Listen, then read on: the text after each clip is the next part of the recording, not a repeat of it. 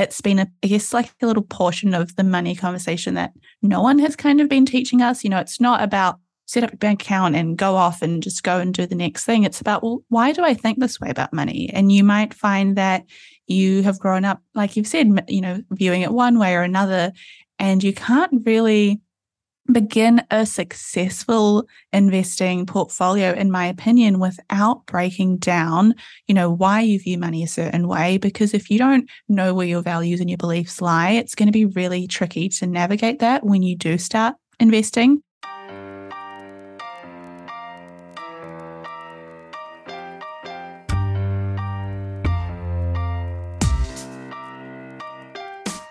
Do you love your business? You should, right? Well, sometimes we just don't.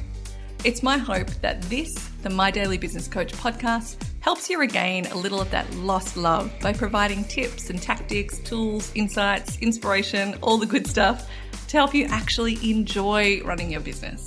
In addition to actionable tips and tactics that you'll be able to execute immediately, you'll also hear from creative small business owners around the world who've been able to sidestep the hustle and build a business that merges their passion with their purpose and provides a profit. I'm your host, Fiona Kalaki, founder of My Daily Business Coach. Let's get going. Hello and welcome to episode 234 of the My Daily Business Coach podcast. Today you have chosen a great episode. Just pat yourself on the back because this one may well completely change your life. And I don't mean that in some sort of offhand comment. I really do think that it could change somebody's life or many people's lives who are listening. So stay tuned for the interview because it's a great one. Before we get into that, I want to, of course, acknowledge the traditional owners and custodians on this beautiful land on which I get to meet these people over Zoom and record and find out all these insights and raise my family. And that is the Wurrung and Wurundjeri people of the Kulin Nation. And I pay my respects to their elders past, present and emerging and acknowledge that sovereignty has never been ceded. The other thing I wanted to quickly mention is it's the 1st of September. So yay for spring in Australia and sorry for everyone in the Northern Hemisphere because you're going to be starting to get into the colder months. And believe me, we have been going through some freezing times here in Melbourne. So I am really excited that spring is on its way as of today. But also, given if you're listening to this in real time, it is Thursday, the 1st of September.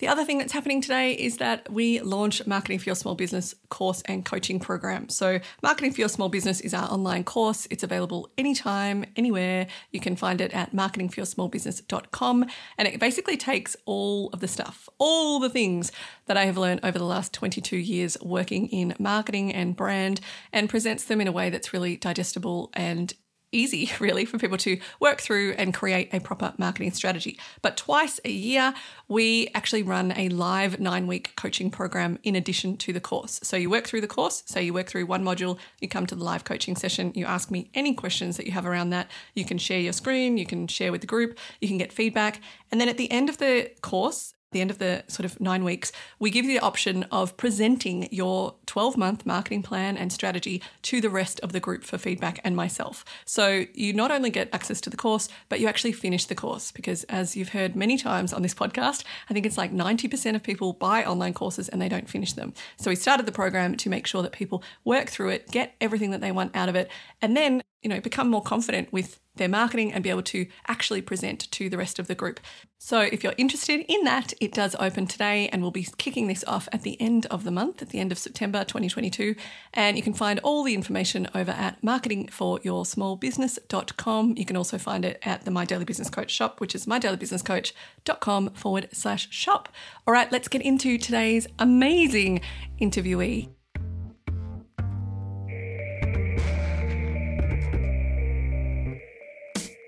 So today it is my absolute pleasure to be bringing you an interview that I did recently with the amazing Simran Kaur, who's one half of Girls That Invest. So Girls That Invest is a business that she runs with her bestie, Sonia Gupthan, and the two of them are just changing the way that people approach their financial independence and create financial wealth for themselves, for their families, for their communities, and doing it in a really approachable, down-to-earth, funny way, Sim and Sonia host the Girls That Invest podcast, and it is hilarious. It is so many times I'll literally be like giggling out loud and when I'm listening to it, say in the supermarket or wherever I am outside the house, and it's such a good, easily digestible way of learning about money, of learning about the stocks, of learning about the economy. I mean, so much jargon is out there that I think really puts people off understanding more about finances, even though money is a huge part of our lives, and particularly as small business owners. So Sim and I connected through Instagram. I'm not sure when, maybe like a year ago or so, and maybe less than that, I can't remember. And like she had read my book and she'd posted it on social media, which is very, very lovely. Thank you, Sim. And we connected through social media and I thought, oh my goodness, what's Girls That Invest? Like, let me research this. I'm a researcher at heart. And so I instantly I started listening to their podcast, which, as I said, is so funny and so informative. And it's almost like, I don't know, like, you know how you get children to kind of secretly eat vegetables? I feel like they're kind of secretly, well, not so secretly, but you listen to it and you don't even realize that you're coming out of it with all this financial acumen that you didn't have before, because it's just genuinely really entertaining to listen to as well. So I connected with Sim through social media, started listening to the podcast, started following them. So much great advice, bite-sized advice on their Instagram, which is @girlsthatinvest. And I thought this was such a good thing and really in the right time of my life, because we're investing more into shares. And I'm at that age where you're kind of thinking, oh my gosh, I'm kind of midlife. And so I started listening to it, and then I actually bought the course as well, which is amazing. I didn't start the course for a while because I wanted to start it with my husband. I wanted both of us to go through it. And from the first video, even the first module, or maybe after the first module, but after the welcome part, just straight in with so many good ideas and practical information and things that you think, how do I not know this? Like, how do I not know this? And I'm like 42. And I just wish my younger self have had some sort of resource like Girls That Invest. So if anyone's listening who is younger than 42, definitely get into it. But likewise, anyone who's older, and Sim talks about this quite a bit, Sim and Sonia, that it's never too late. It is never too late to start your financial journey with investing. And so I asked Sim a while ago to come on the podcast, and we've had numerous changes of dates. So I'm so glad that we were able to make it happen. If you have not been aware, because it is all over the internet, Sim put out a book very recently called Girls That Invest. It's published through Wiley. You can find it pretty much everywhere. And it is such a great way to kind of start your understanding of investing, regardless of where you are in your life, regardless of your financial background or, your experience with this sort of stuff.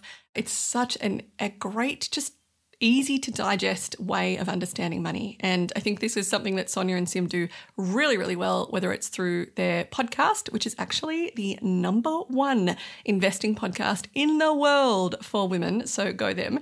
But also through their Instagram @girlsthatinvest. Just everything that they put out is just digestible. It's information that makes learning about stock market actually interesting. I'm also a subscriber of their weekly stock market tea, which is a great newsletter they started maybe 3 or 4 months ago. Really, really great, bite-size, again, easy to digest information. And as Sim talks about on the podcast, she and Sonia go through all of the really boring reports to be able to bring you the information that you are interested in most. So in addition to investing information in today's chat, we also talk about what it's like to work with your bestie, what it's like to switch careers. Sim did not start in the financial space. She started in a completely different career.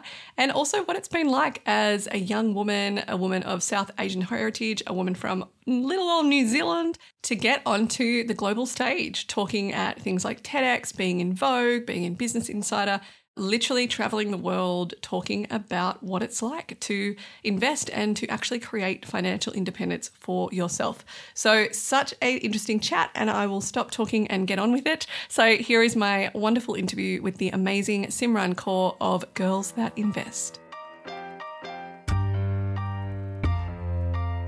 Hello, Sim. How are you feeling today? And where are you joining us from? Because I know that you're a bit of a jet setter. A bit of a jet setter. I am good. Thank you for having me. I'm in Auckland, New Zealand, which is where I grew up. So back home. But yeah, I'm really excited for this chat today. I feel like it's been a long time coming. Yes, it has. But I'm so excited too. I was like telling my husband all about it because I was saying to you just before we hit record, you're a total celeb I think you're a celeb in the world, but I think you're a celeb particularly in our house in North Warrandyte. So I think we're both excited to be talking to you. But for the 1% of the population who has not heard about you and doesn't know Girls That Invest or also the Indian Feminist, let's start with Girls That Invest. What is that? And, how do you describe it? And kind of why did you start it? Oh, that's a great question. So Girls That Invest, we are a podcast. We are the world's #1 investing podcast for women, which is absolutely crazy. It hasn't quite hit. And now, very recently, author of Girls That Invest, which is a recent book that's come out that's been hopping off kind of around the world. So we're in the middle of our book tour for that. And what do? I guess the main thing that we're trying to do is get more people, especially women and people of color, but essentially everyone, to understand investing and understand the jargon behind it so that if and when you do ever want to invest, it's not confusing, it's not overwhelming, because that's what we experienced when we were growing up, and we just wanted to make the road a little bit easier. Oh my goodness. And you have. And I love how you just humbly say it's been popping off. I believe, maybe I'm wrong, did you sell out of your book in pre-order already? Or was it just... Yes, we did. Funny, I won't name them, but there was a big retailer who didn't end up getting enough books for pre-orders and ended up having to cancel a lot of people's pre-orders because it was just taking so long. But that's a good problem to have now that I look back on it. Yeah, people are going crazy. And it also, it's a really great book and we'll get into it more, but it looks really pretty too. And, people do judge a book by its cover. Everyone who says that they don't isn't telling the truth. It looks really awesome as well. And so speaking of the book, I am currently reading it for a second time because I wanted to kind of read it first. I used to actually be a proofreader in book publishing. So, oh, really? Yeah, they're always nothing will ever stand out the way that it stands out in the first read through. But I probably should have had a highlighter with me when I was reading it the first time and a pen, and I didn't. So I'm going to read back and do all the homework and everything. But one of the things that's really, really evident from this, and you've just mentioned it as well about the business, is this idea of breaking down these walls, whether they're real walls, people's cash flow or anything else, or perceived. Loads of us, and I don't think it ever really goes away with age, have these around things like wealth creation, particularly when it comes to investing. I think even just that word can be very triggering or even taboo or even, oh, that's for somebody else when people hear it. So it's one thing to learn this for yourself, you and Sonia, but it's another to kind of go all out and help others learn that. So I'm just wondering, because we all learn things all the time. I'm a really good baker, but I'm not creating a whole business out of it, maybe when I'm older. But what was the catalyst for you to dive all in on this and to go further with this than just sort of sharing it with people on the internet or sharing it with friends and family? Honestly, I think one of the things that really stood out for me was when I was growing up, I saw just the effect that having money, or rather the effect not having money, had on the women around me. And, I grew up in a very patriarchal sort of setup with being Indian by descent, and you just sort of see situations where, two partners would argue, but the one that had the financial leg up would go, well, I'm paying for this, so it's happening my way. Or, well, even little things like, well, we're going on holiday and I'm paying for it, so I'm going to choose where we go. And it just got to a point where I was like, wow, your everyday financial decisions, but also just your everyday life decisions can be dictated by money. And that's not something I want. That's not something I enjoyed seeing these women endure. And I think that really was my initial spark of okay, let me learn about this money thing. And then the second more recent kind of push towards, even starting Girls That Invest as an Instagram account and a Facebook group and all that was sort of in 2020, when I started at the start of 2020 realizing that every smart young professional woman that I was speaking to, I just started working that year, they were all yeah, I save and I do this and I'm so good with my money. I automate. And then I'd be like, oh my God, awesome. And what do you do for investing? And they'd be like, I know I need to start. I just don't know where to start. And that I don't know where to start piece just really resonated with me. And I was like, well, I know a little bit about investing. What if I created a resource where that's where everyone knows to come to start? Wow. So that just that question alone, like I should, but I don't know where to start, or even statement. And just I don't know where to start and I don't know what resources are out there. And maybe that'll just be whether it's procrastination of finding that information themselves, or whether it's a bigger, deeper feeling of that I'm not worthy of that, or that's for somebody else. And I kind of wanted to touch on that a bit more, because what you've just said, I feel like also pertains to whether it's people just getting into the professional life for the first time, women particularly, or small business owners. That's who I work with. And I think many people that I'm working with, we work a lot on their money and just sort of getting their profit levels up and really understanding where their revenue streams are and how much money is coming in from each and which ones to drop. But I'm just wondering if people are listening to this and they maybe have made some profit. I work particularly with homewares and interiors and design. And a lot of those people actually did quite well during the pandemic, which sounds awful, I know, for a lot of companies listening. But, everyone was at home, everyone wanted to renovate and put new decor and other stuff in. How can somebody who is listening to this and perhaps has made the profit and wants to expand their wealth creation, like how can they even begin to reframe what they might have been taught? Maybe they grew up in a conservative background. Maybe they grew up with just, I don't know, maybe the opposite end where their parents made heaps of money and they just saw it destroy things. Or maybe where, everyone had a whole lot of freedom and they're worried that if they have too much, I don't know, all sorts of things. We have all these beliefs. But I think there's another belief that I've mentioned a few times, which is just this idea that shares and investing is not for me or for them. And say someone is listening to this and they're thinking, well, that sounds really good, Sim, and I have a bit of extra money right now, like I'd like to invest it. Where do they even begin? It's so interesting that you mentioned that, because what I really believe in, like when people do come up to us and go, well, how do I start?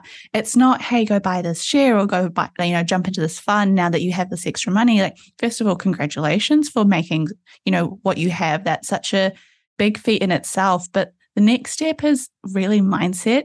And I can't believe that it's been I guess like a little portion of the money conversation that no one has kind of been teaching us. It's not about set up a bank account and go off and just go and do the next thing. It's about, well, why do I think this way about money? And you might find that you have grown up, like you've said, viewing it one way or another, and you can't really begin a successful investing portfolio, in my opinion, without breaking down, why you view money a certain way. Because if you don't know where your values and your beliefs lie, it's going to be really tricky to navigate that when you do start investing.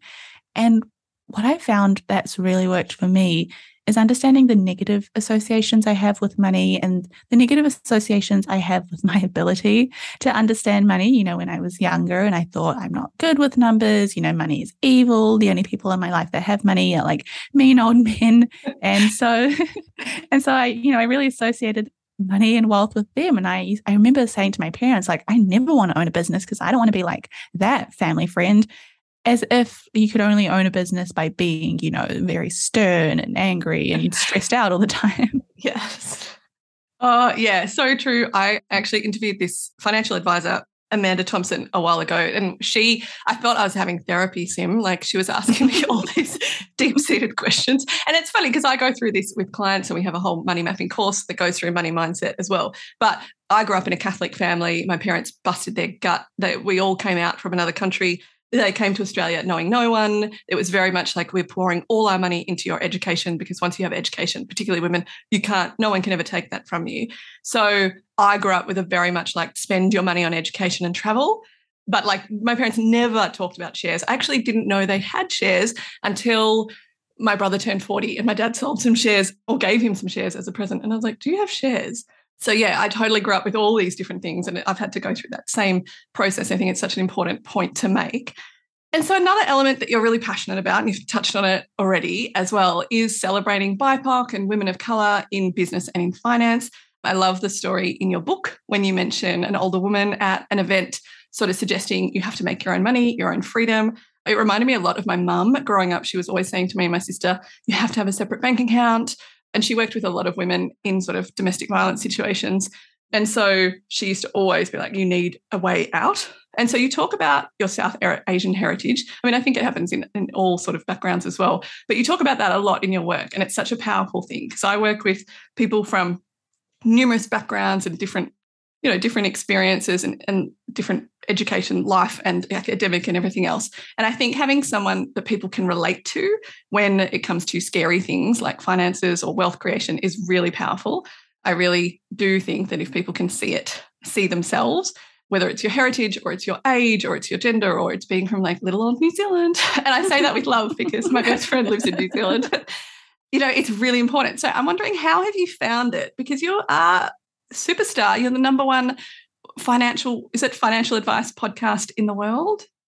I would say investing and number one investing. But I guess what I found has like really worked with us that I didn't realize was such a important aspect was that representation piece. And I think like we had a lot of really great feedback when we started, but the number one feedback was, wow, I'm so glad, quote unquote, someone DM'd us and she said, thank you for not being the generic male voice. You were just the voice I needed.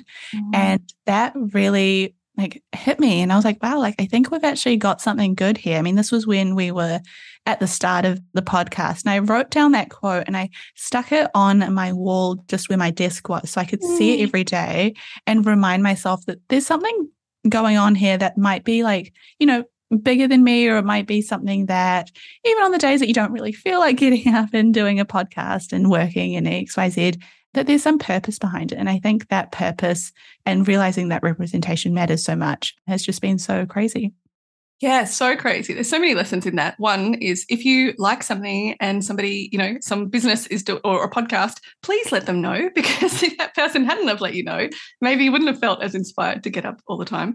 But yeah, I actually, when I came across you guys, I thought the fact you were from New Zealand, that really made a difference. Like, because I was like, okay, this isn't the typical, I don't know, Americans talking about 401k or just something that wasn't this. I always feel like, and I apologize to anyone listening to New Zealand. I know that New Zealand and Australia are very different countries, but I always feel like we're kind of the same place, like even though it's very different. And so I really felt like an affinity of, okay, well, they're in New Zealand and they're doing this and this, so maybe in Australia we could do it too.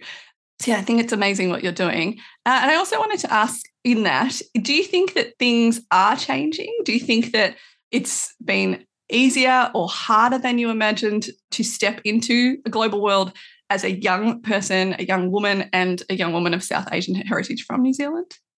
I think you have to have like a little bit of tough skin to put yourself online these days. And I say that with a lot of experience. So you kind of touched on it earlier. And so for those listening that probably don't know this, before Girls That Invest and before Girls That Invest kind of became what it is, I was in university and I started a little movement at the time called the Indian Feminist. You can kind of get from the name what it's about. It was an Instagram account based on the experience of Indian women that were kind of living overseas in Western countries. And we have such like polar opposite worlds or traditions, what the gender roles of a woman in like Indian culture, traditional Indian culture look like was so different from, living in New Zealand or Australia. And I guess that idea also kind of started the same way Girls That Invested, where I was like, wow, no one else is like talking about this. And this is something I want to talk about. And I can't find that resource. So I might as well just make that resource myself. And what I found from it was that so many people just wanted to be a part of this thing. And so many people wanted to jump in and, share their experience and go, oh my God, me too. I'm not the only person.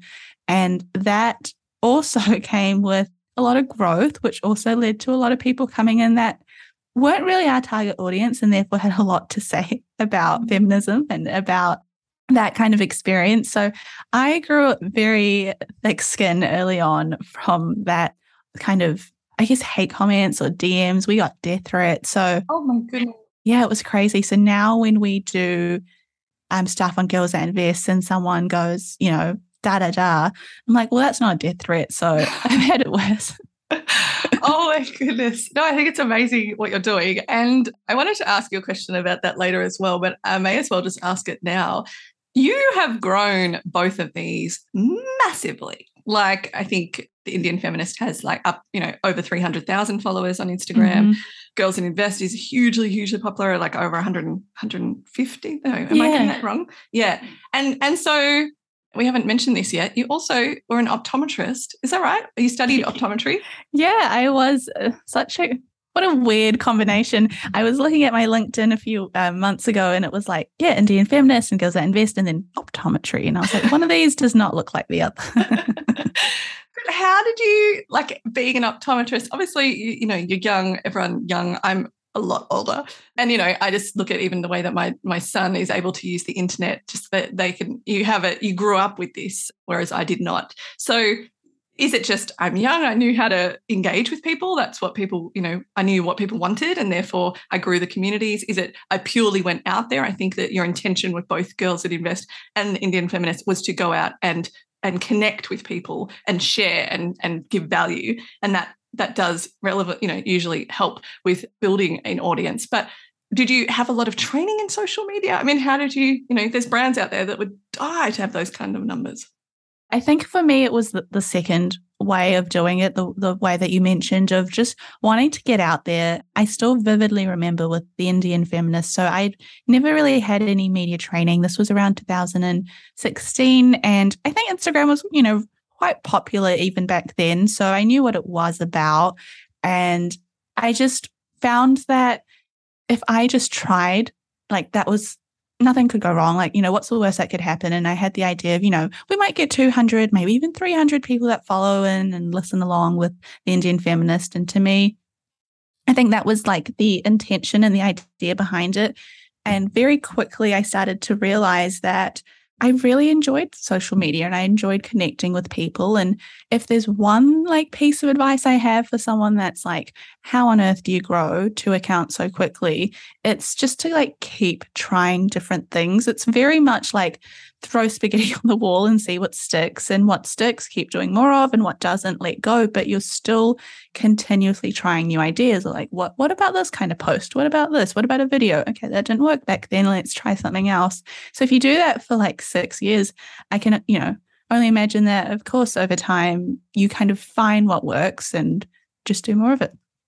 Oh, such a simple answer, but so good. I wanted to ask you another question, and I'm putting you on the spot here about optometry. So I have recently had huge back challenges, and I think the number one person who's helped me has been this amazing acupuncturist, cuppist guy, Richard Yates, if anyone's listening, although he will hate that he's been called out on the podcast. But he would poke me in different places and be like, which one hurts more, the left or the right? And I'd be like, oh my God. And I said to him, oh my God, you're like an optometrist. How they put the different things in. 1 or 2. Did you ever trick people? Did you ever just put the same thing in? Because I've had to wear glasses since I was 17. I'm supposed to wear them all the time. And I don't always. But I always felt so tricked. I was like, are they just putting the same thing? Or are they putting a clear piece of glass? Did you ever trick anyone as just a joke? Are you trying to debunk the optometry 1 or 2? I'm always so confused and stressed when I do that because I'm like, I don't know. Do you know what? I'll tell you something. We usually know what your answer is going to be, but it's just to confirm it. And usually when it gets to that stage where they look almost the exact same, that means we're at your prescription. We're very close. And so for an adult, I've never tricked them or shown, and no one really does it on purpose. It's just to it truly is 1 or 2. But with children, we had so many children, usually young girls at the age of 9 to 10 would come in, their best friends would have just got glasses and they'd sort of pretend that they needed to see. And so you'd put in some clear lenses, they could suddenly see perfectly. And, you save their parents a little bit of money. Oh, that's so nice. Sorry, I've always wanted to ask an optometrist that question. I couldn't ask it while I'm in the exam because I'd be like, no. Are you tricking me? And so back to finance. A lot of people are feeling quite stressed by the news. We've got, constantly you turn on the news and it's this is down and the stock market's down and there's a recession looming and oil, gas prices are up and there's no iceberg lettuce here in Australia.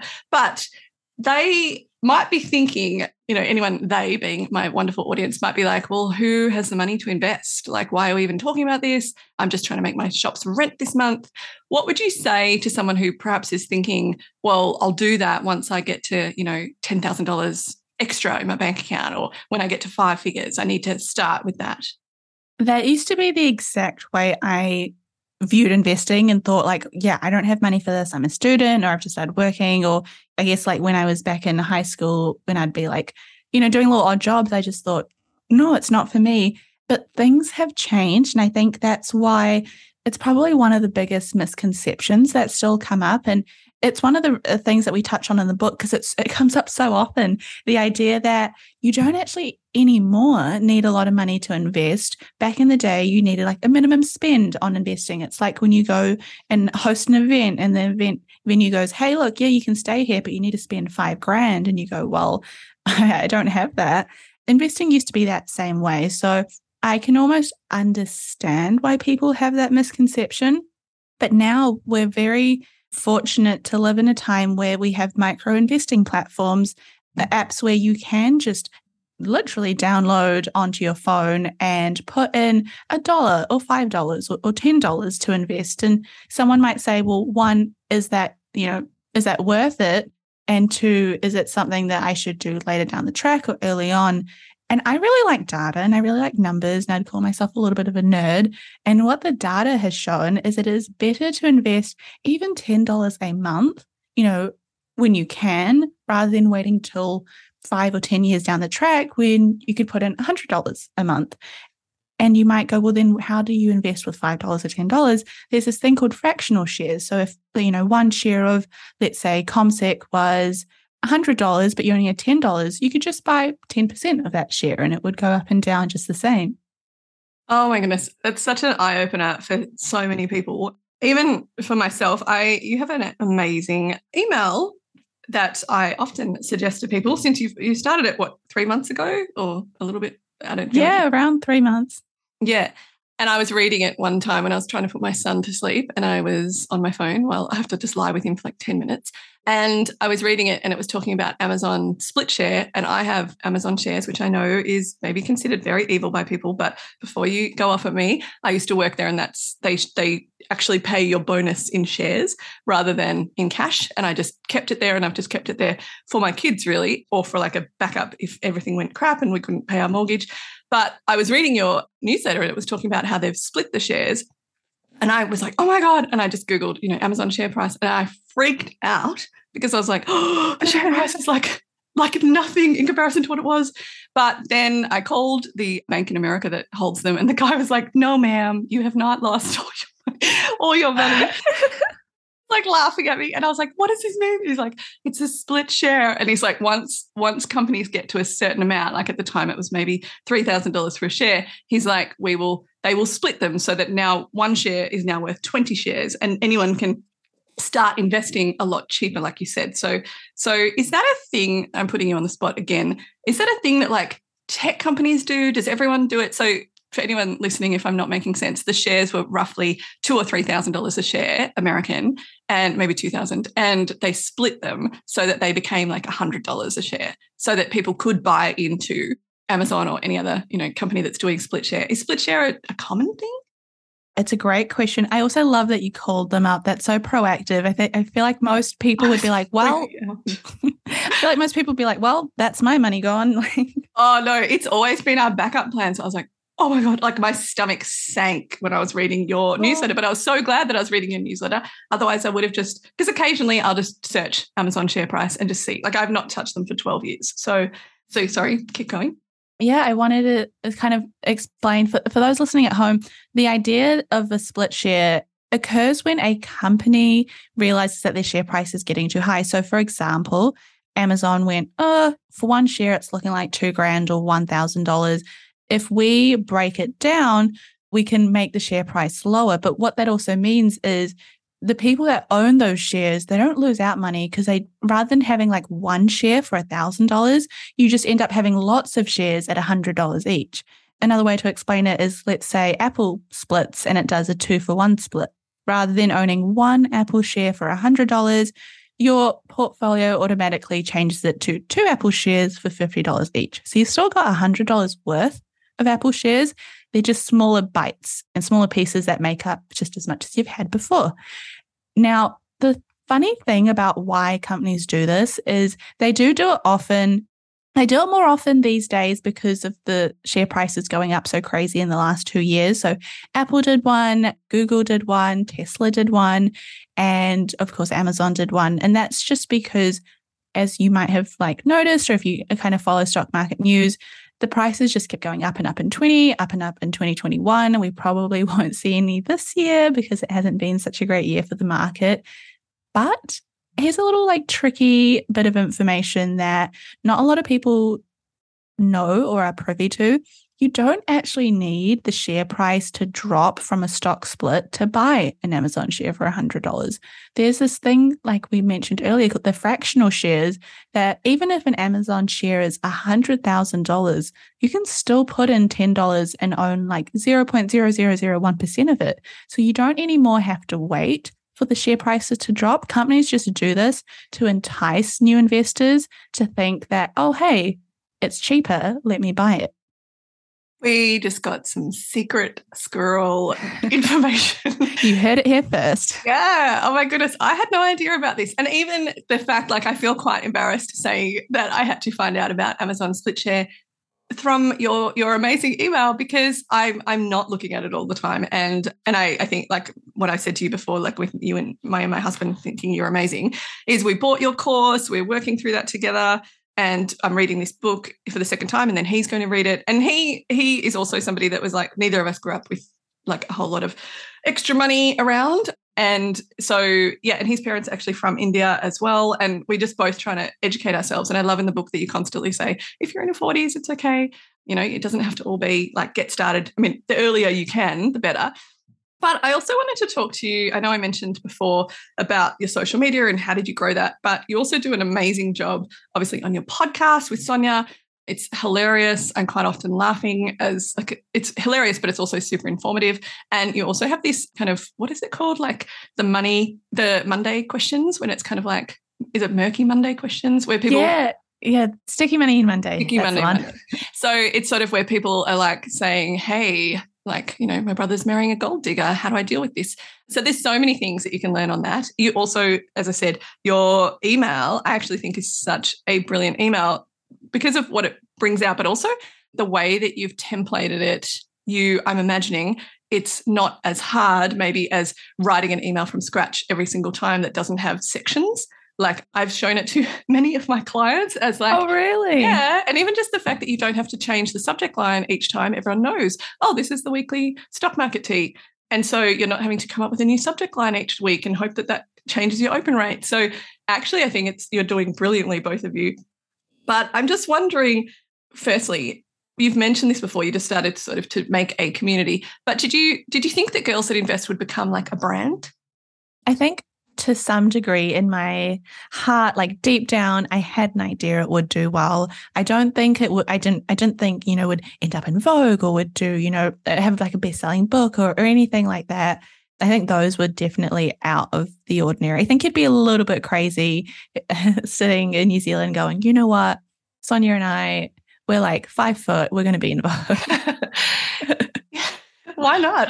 Why not? Yeah, it's changed the way I viewed things. I think I just knew that when you find something that there's such a gap in, like with the Indian feminist, I always used to tell people, like, I don't think it's because I'm great at what I do. I just think no one else was doing it. When you have no competition in an area, of course it's going to, you know, blossom as long as you're not doing it terribly. And so with Girls That Invest, there was no stock market podcast woman. There was no Instagram account that was giving, you know, bite-sized investing news because, as you've mentioned, and as most people are, who besides like myself checks the stock market every day and checks the news and wonders what's going on about companies? We have other people have better things to do with their time. And so I thought, well, if this is something I do for fun, then why not just share like the highlights, the things that are most important? Like let me sift through all the boring stuff to tell you the juicy, you know, stock market gossip. Oh, no, I think it's really good. And if anyone wants to sign up, of course, we'll have all the links for the email and the podcast and buying the book and everything in the show notes.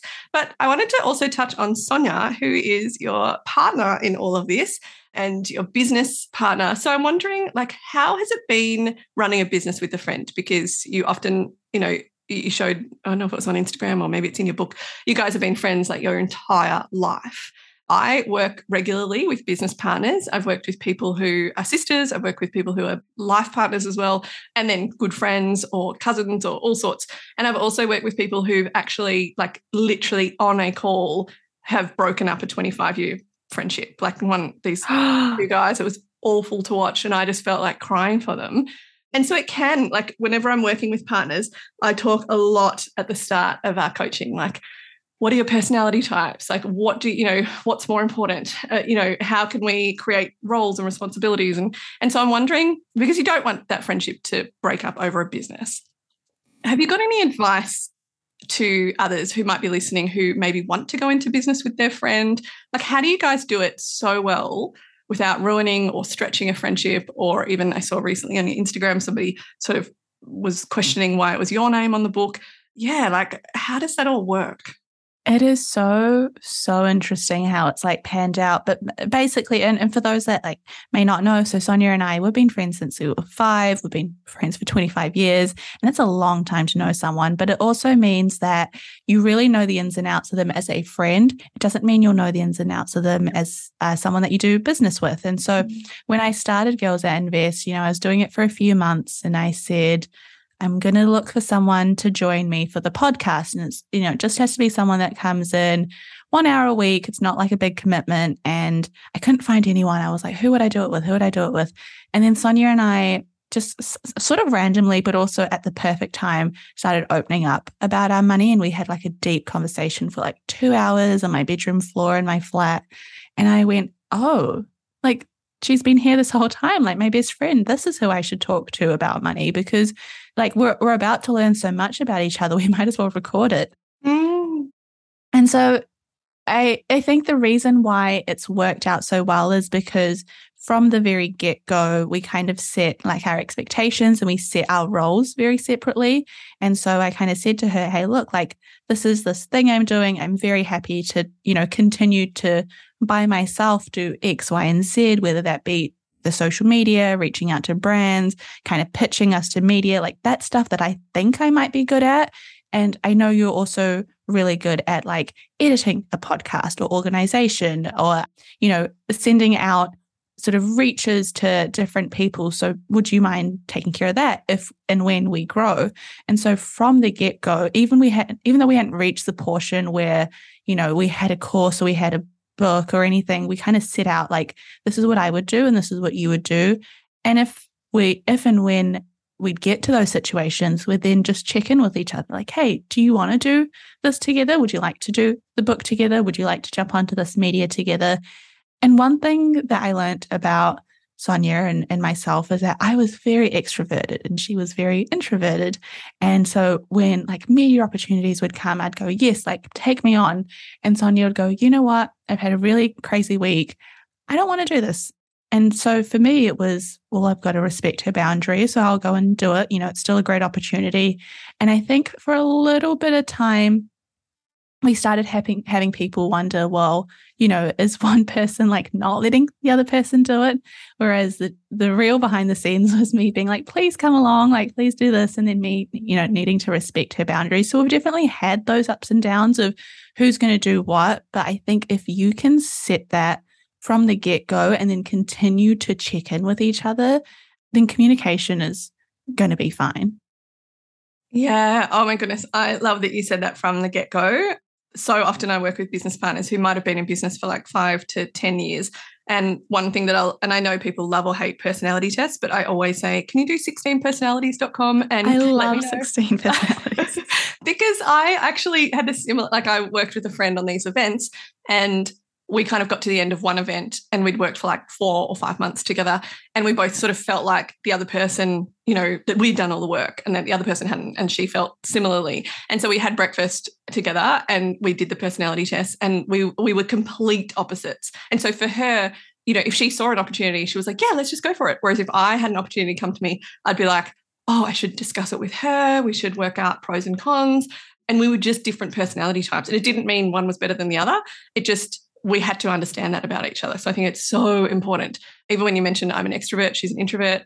Yeah, that even just that you're in business partnership and you want to do this, you both want to make this thing work, you're not going to necessarily have the same pathway to do that.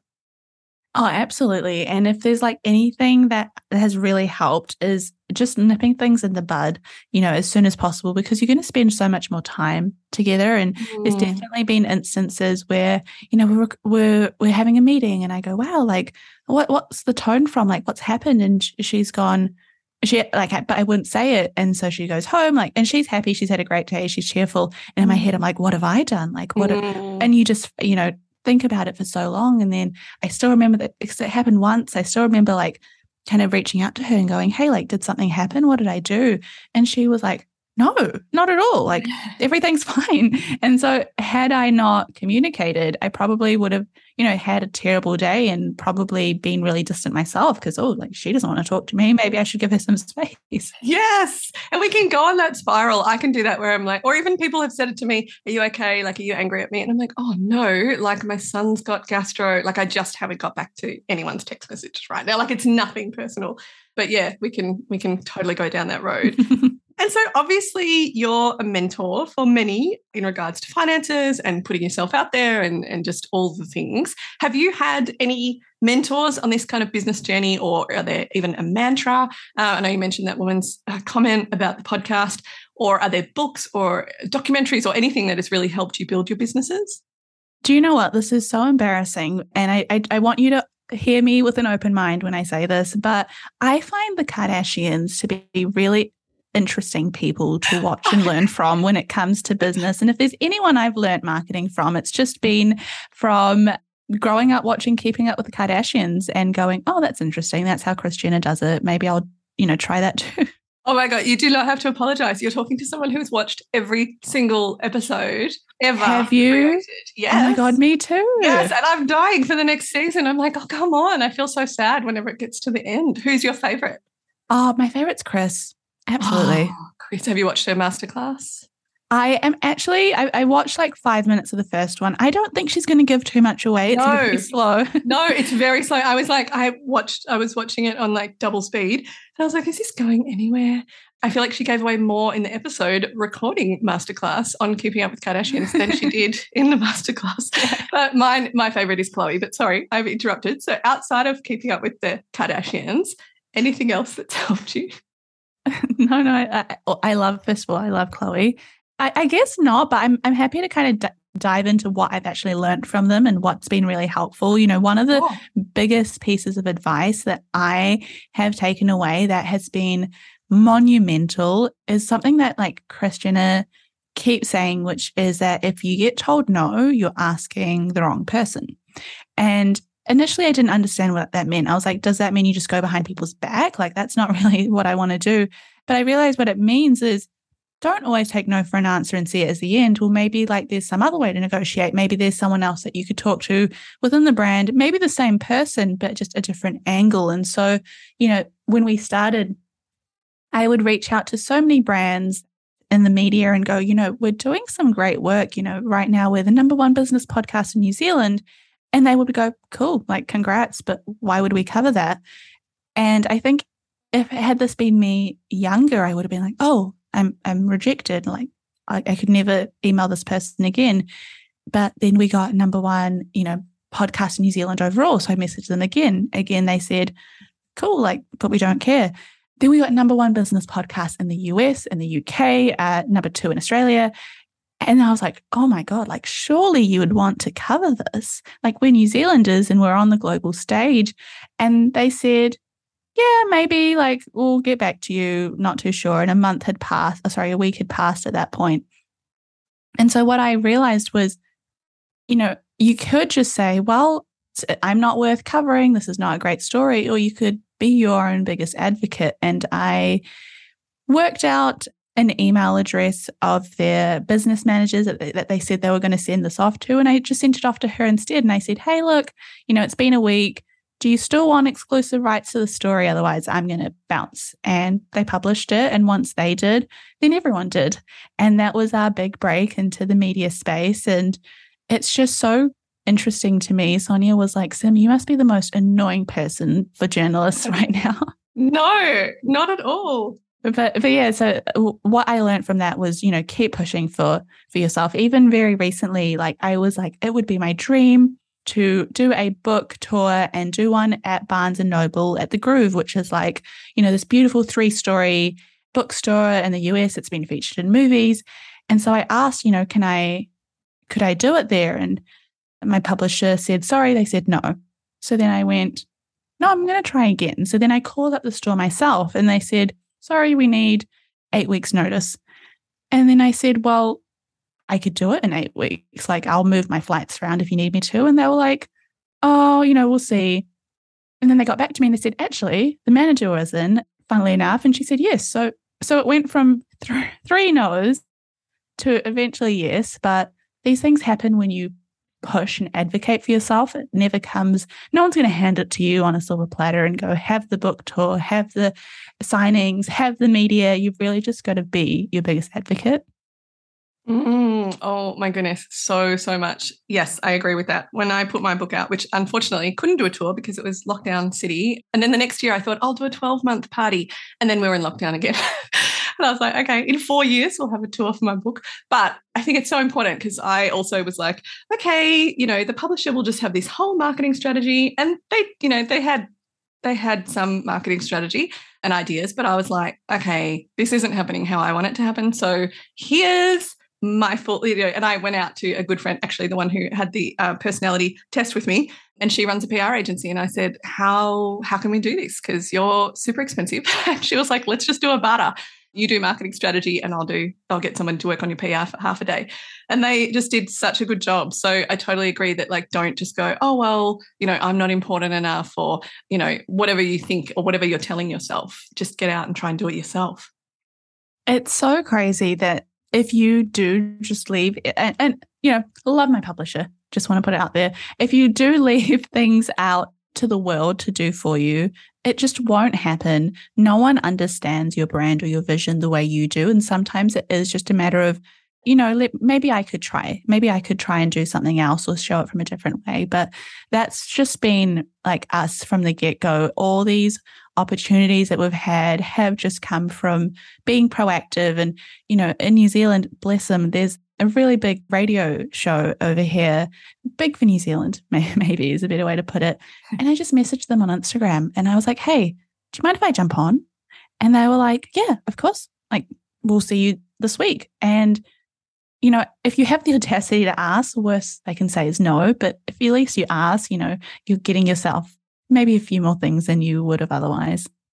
Oh, I completely agree. And so outside of the Kardashians, with all that you've got going on, are there any apps or are there tech platforms that you and Sonia just couldn't run your business without? Oh, I have recently just signed up this week, not an ad, to Monday.com. And I am really loving it because with a lot of small businesses, small startups like ours, there's just so many little tasks. You don't have an entire marketing team. You don't have an entire socials team. You don't have an entire, outreach team. It's just you and maybe your partner or someone else in the business kind of doing it all together. So you're wearing many hats, and wearing many hats has sometimes meant that things start to, sometimes fall off, or you accidentally open an email that you forgot about and, you forget about it for a month, which is not what you want to do. So I love Monday.com, but I'm also just a fan of the simple stuff. Like, I love Google Calendar. I don't write my tasks out for the day. I just pop them into the calendar and go, okay, around 12 o'clock, that needs to be done. And that has been monumental. And what else do I like? I think I'm also really a big fan of Toggl. Have you heard of Toggl? Yes. Every VA I've ever worked with uses Toggl for time management and seeing how much their tasks are taking, how long their tasks are taking. It's so good and it's great. It's also great as a business owner yourself to understand where you're spending your time. You just kind of click start when you do a task, end it when you're done. It's good for time blocking. And then it lets you see, are you actually putting a lot of your energy into the right places? So I love it. And it's free. Yes. Oh my goodness. Such a good one. And so as we come to the end of our chat, what are you most proud of from your journey with Girls That Invest so far? Oh, what am I most proud of? I would have to say the book, seeing the book in people's hands and seeing the book being used, seeing people highlight them, fold pages, write on them, pass them on. I think that's just been so incredible. A lot of our businesses, and I'm sure your community would agree, does feel a little bit online these days. We start out and you've got your Instagram, you've got your outreach, you do your, maybe your webinars, things. You don't get to see people face to face, but to have something physical, to go out there and meet people and see them have, actual direct impact by something that you've created. I don't think there's any better feeling than just seeing someone go, hey, I bought the book and it really helped and now I invest. And that just does it for me. Oh my goodness. Oh my goodness. Yes. Yes. I feel like that every time I see anyone post the book, my book, but also your books, because that's what we're here to talk about. But I hear you. I hear you so much when people are like, oh, it was my dream. One day I'll do it, to walk through an airport and have somebody reading my book, because then I could go up and sit next to them and be like, what do you think? Have you done that yet? Have you had anyone like reading your book that you're like, oh, that looks like a good book. What's it about? And then they can tell you. I have, but it's only been my own friends and family at this stage. But that's. I also just want to take a moment to give a little shout out to your book. We were talking about this earlier off air, but I did not mention it for that reason. This time last year, I was so lost with my business. I was so.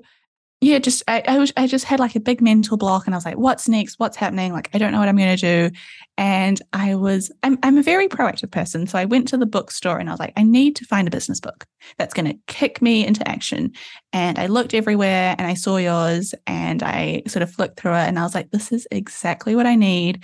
I was going on a road trip with my friends. And so while everyone was kind of enjoying themselves, I was in the corner with a pen, like writing and scribbling in the book, like, this is my plan. These are my strengths and weaknesses. Like, I'm going to take action.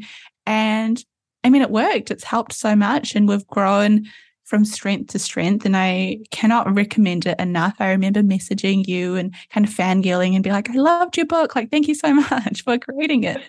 Oh, no. And now I'm a total, like, the tables have turned and I'm like a total fan. I am just, thank you for saying that. Thank you so much. And I love, and I was saying it before we hit record, like, I love that people scribble in it because, you know, I don't know if you grew up like this, but you grew up never like defacing a book and always putting things maybe in like grey lead or something. But yeah, I'm fully defacing your book at the moment, not defacing, but just using it. So putting heaps of stuff through. So yeah, it's funny, isn't it, how the universe has moved? Because yeah, it was lovely to connect with you over my book. And also I'm just in awe of your book. And I wish I had this book 20 years ago. I might be in a completely different financial state than I am in now, which is, I mean, not in a bad one, but it can always be improved. So what's next for you? I know you have your course that you put out. Obviously, you've got the book tour. Where can people connect with you? And what should, you know, if people are listening to this thinking, oh my goodness, I've read the book and I want more help, or I haven't read the book yet, like, what's the best way to connect with you? I would say that we're finally doing so we do them only a few times a year. Our investing masterclass is coming out in September. So you can just follow us on Instagram to see the updates on that. It is our kind of only sort of paid product that we have besides the book, of course. And it just breaks down investing in so much more depth. But if you're like, you know what, I'm not really ready for that stage, I just want like real basics, the book is a really, really, really friendly way to start. It's going to be the kind of thing that you could, you know, read and then also gift to like your 12-year-old sister. I think we don't give young people enough credit. They're pretty onto it. And we've seen so many people go, wow, I read it. And then I bought 6 copies for like all my nieces. Yes, that's exactly what I have a 15-year-old niece. And I thought that too when I was reading it. I was like, I'm totally buying this for Cecily. Oh, wow. Yeah. So good. And just to put you on the spot as well, I'm sure you have a full pipeline of brands lined up. But if brands are listening to this and are like, oh, I'd like to advertise on her podcast, or maybe get you to come over for a conference. We have, you know, listeners all over the world as well. Are you open to that? Do they just contact you guys?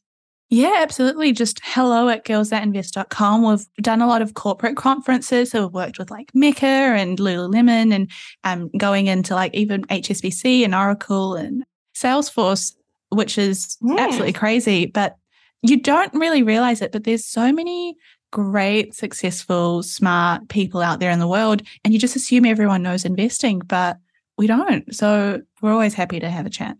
Yeah. And I think particularly retail head office, so where I used to work, which was part of Country Road Group and David Jones and all of that, I think it's like 87% female, or it was back in the day.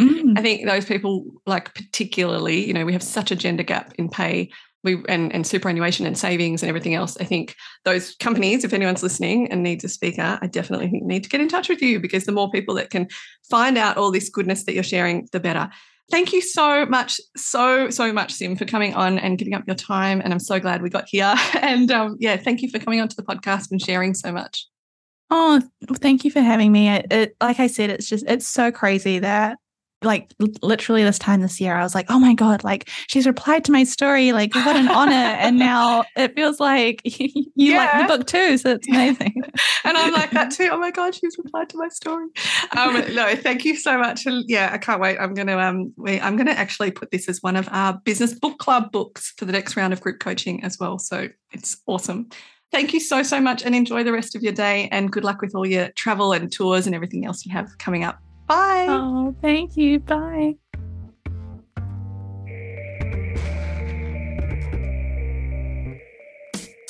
Oh my goodness, what a refreshing chat about money. And I just think that Simran, obviously from what little I know of her through her course and her book and her podcast and some DMs that we've had, I just think she's so genuine and down to earth and is really, really changing the world. And I don't mean that lightly. I mean, if I in my 40s can read her stuff and listen to it and think, oh my goodness, we're going to do more of this, or we're going to do, less of that. I just think that, my God, if you can get started earlier in your life with this, what a blessing. And just opening up the doors and breaking down walls and all those kind of cliche sayings, but it really is happening through Girls That Invest. So it's my absolute pleasure to have Simran Kaur on the podcast today. I would love to know what you took away. I'm sure there's many, many things that you took away from that, but I'd love to know what you took away. I'm sure Sim and Sonia would as well. So feel free to DM us. You can DM Sim and Sonia at Girls That Invest, all one word, on Instagram. You can also send me a message anytime at My Daily Business Coach. So I'd love to know kind of what you took away from this. As always, I'm going to highlight two things that stood out for me amongst many, many, many. The first is be your own advocate. I absolutely loved that Sim talked about that, and she talked about, particularly with the media, going to a publication and suggesting that they profile them and getting kind of knockback, and not letting that deter her. I know with my book, I actually contacted somebody that I used to study with, and then they recommended somebody else. And then I sent that woman, she contacted me and said, do you have a book proposal? And I said, yeah, sure, I do. And I ran home and made one that day. And I sent it to her in around October, and I hadn't heard anything. And I was like, don't want to hassle her. Didn't hear anything like for a couple of months. And then I thought, you know what, I really want to have this book published, and I think it's a good proposal. So she hasn't got back to me, so I'm going to contact her. Similar to what Sim did, was it's like, hey, you guys haven't got back to me, I'm going to go somewhere else. And I just said, you haven't got back to me. And she's like, oh my God, I've had such a busy time. I completely forgot to send it to the person at the publisher. And then she sent it, and literally we had a week, I think it was like a meeting the next week.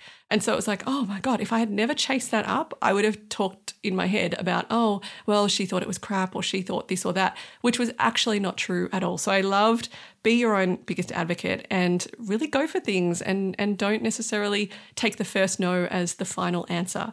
The second thing that I love that Sim talked about was the partnership with Sonia, and talking about that it's not going to be easy sailing the whole time, but if you can iron out things at the start, and if you can kind of confirm, who's good at this or who wants that role, it will really, really help things down the track. As I said in the podcast interview, I work with many couples or partners or friends or sisters or siblings or, people that are in a business partnership together. And I think it's so important to sit down and have a real conversation, and not just even about roles and responsibilities, but about allocation of monies that come in, of different people's backgrounds. I work with business partnerships where they have been, going from strength to strength. I've worked with partnerships where they have broken up, and I've worked with people where one person has wanted to buy somebody else out, or maybe they have left the business for some reason.